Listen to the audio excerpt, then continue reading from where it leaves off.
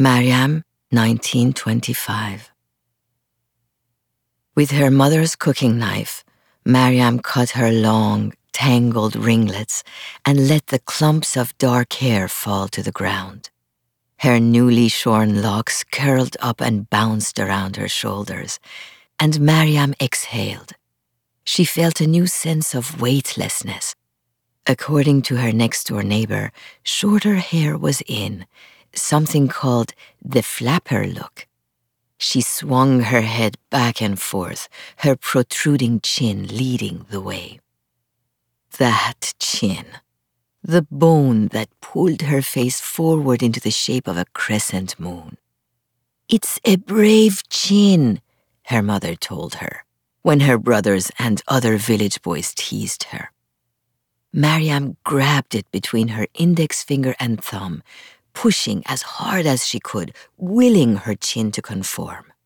She didn't care about the boys teasing her, nor did she have any interest in being beautiful.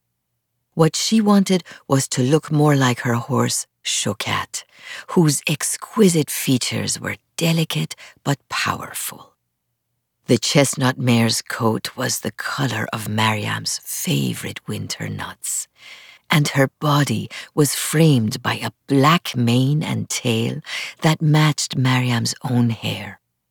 But where Mariam had an endless maze of curls, Shokat's long, silky mane hung perfectly straight, never tangling in the wind when they rode.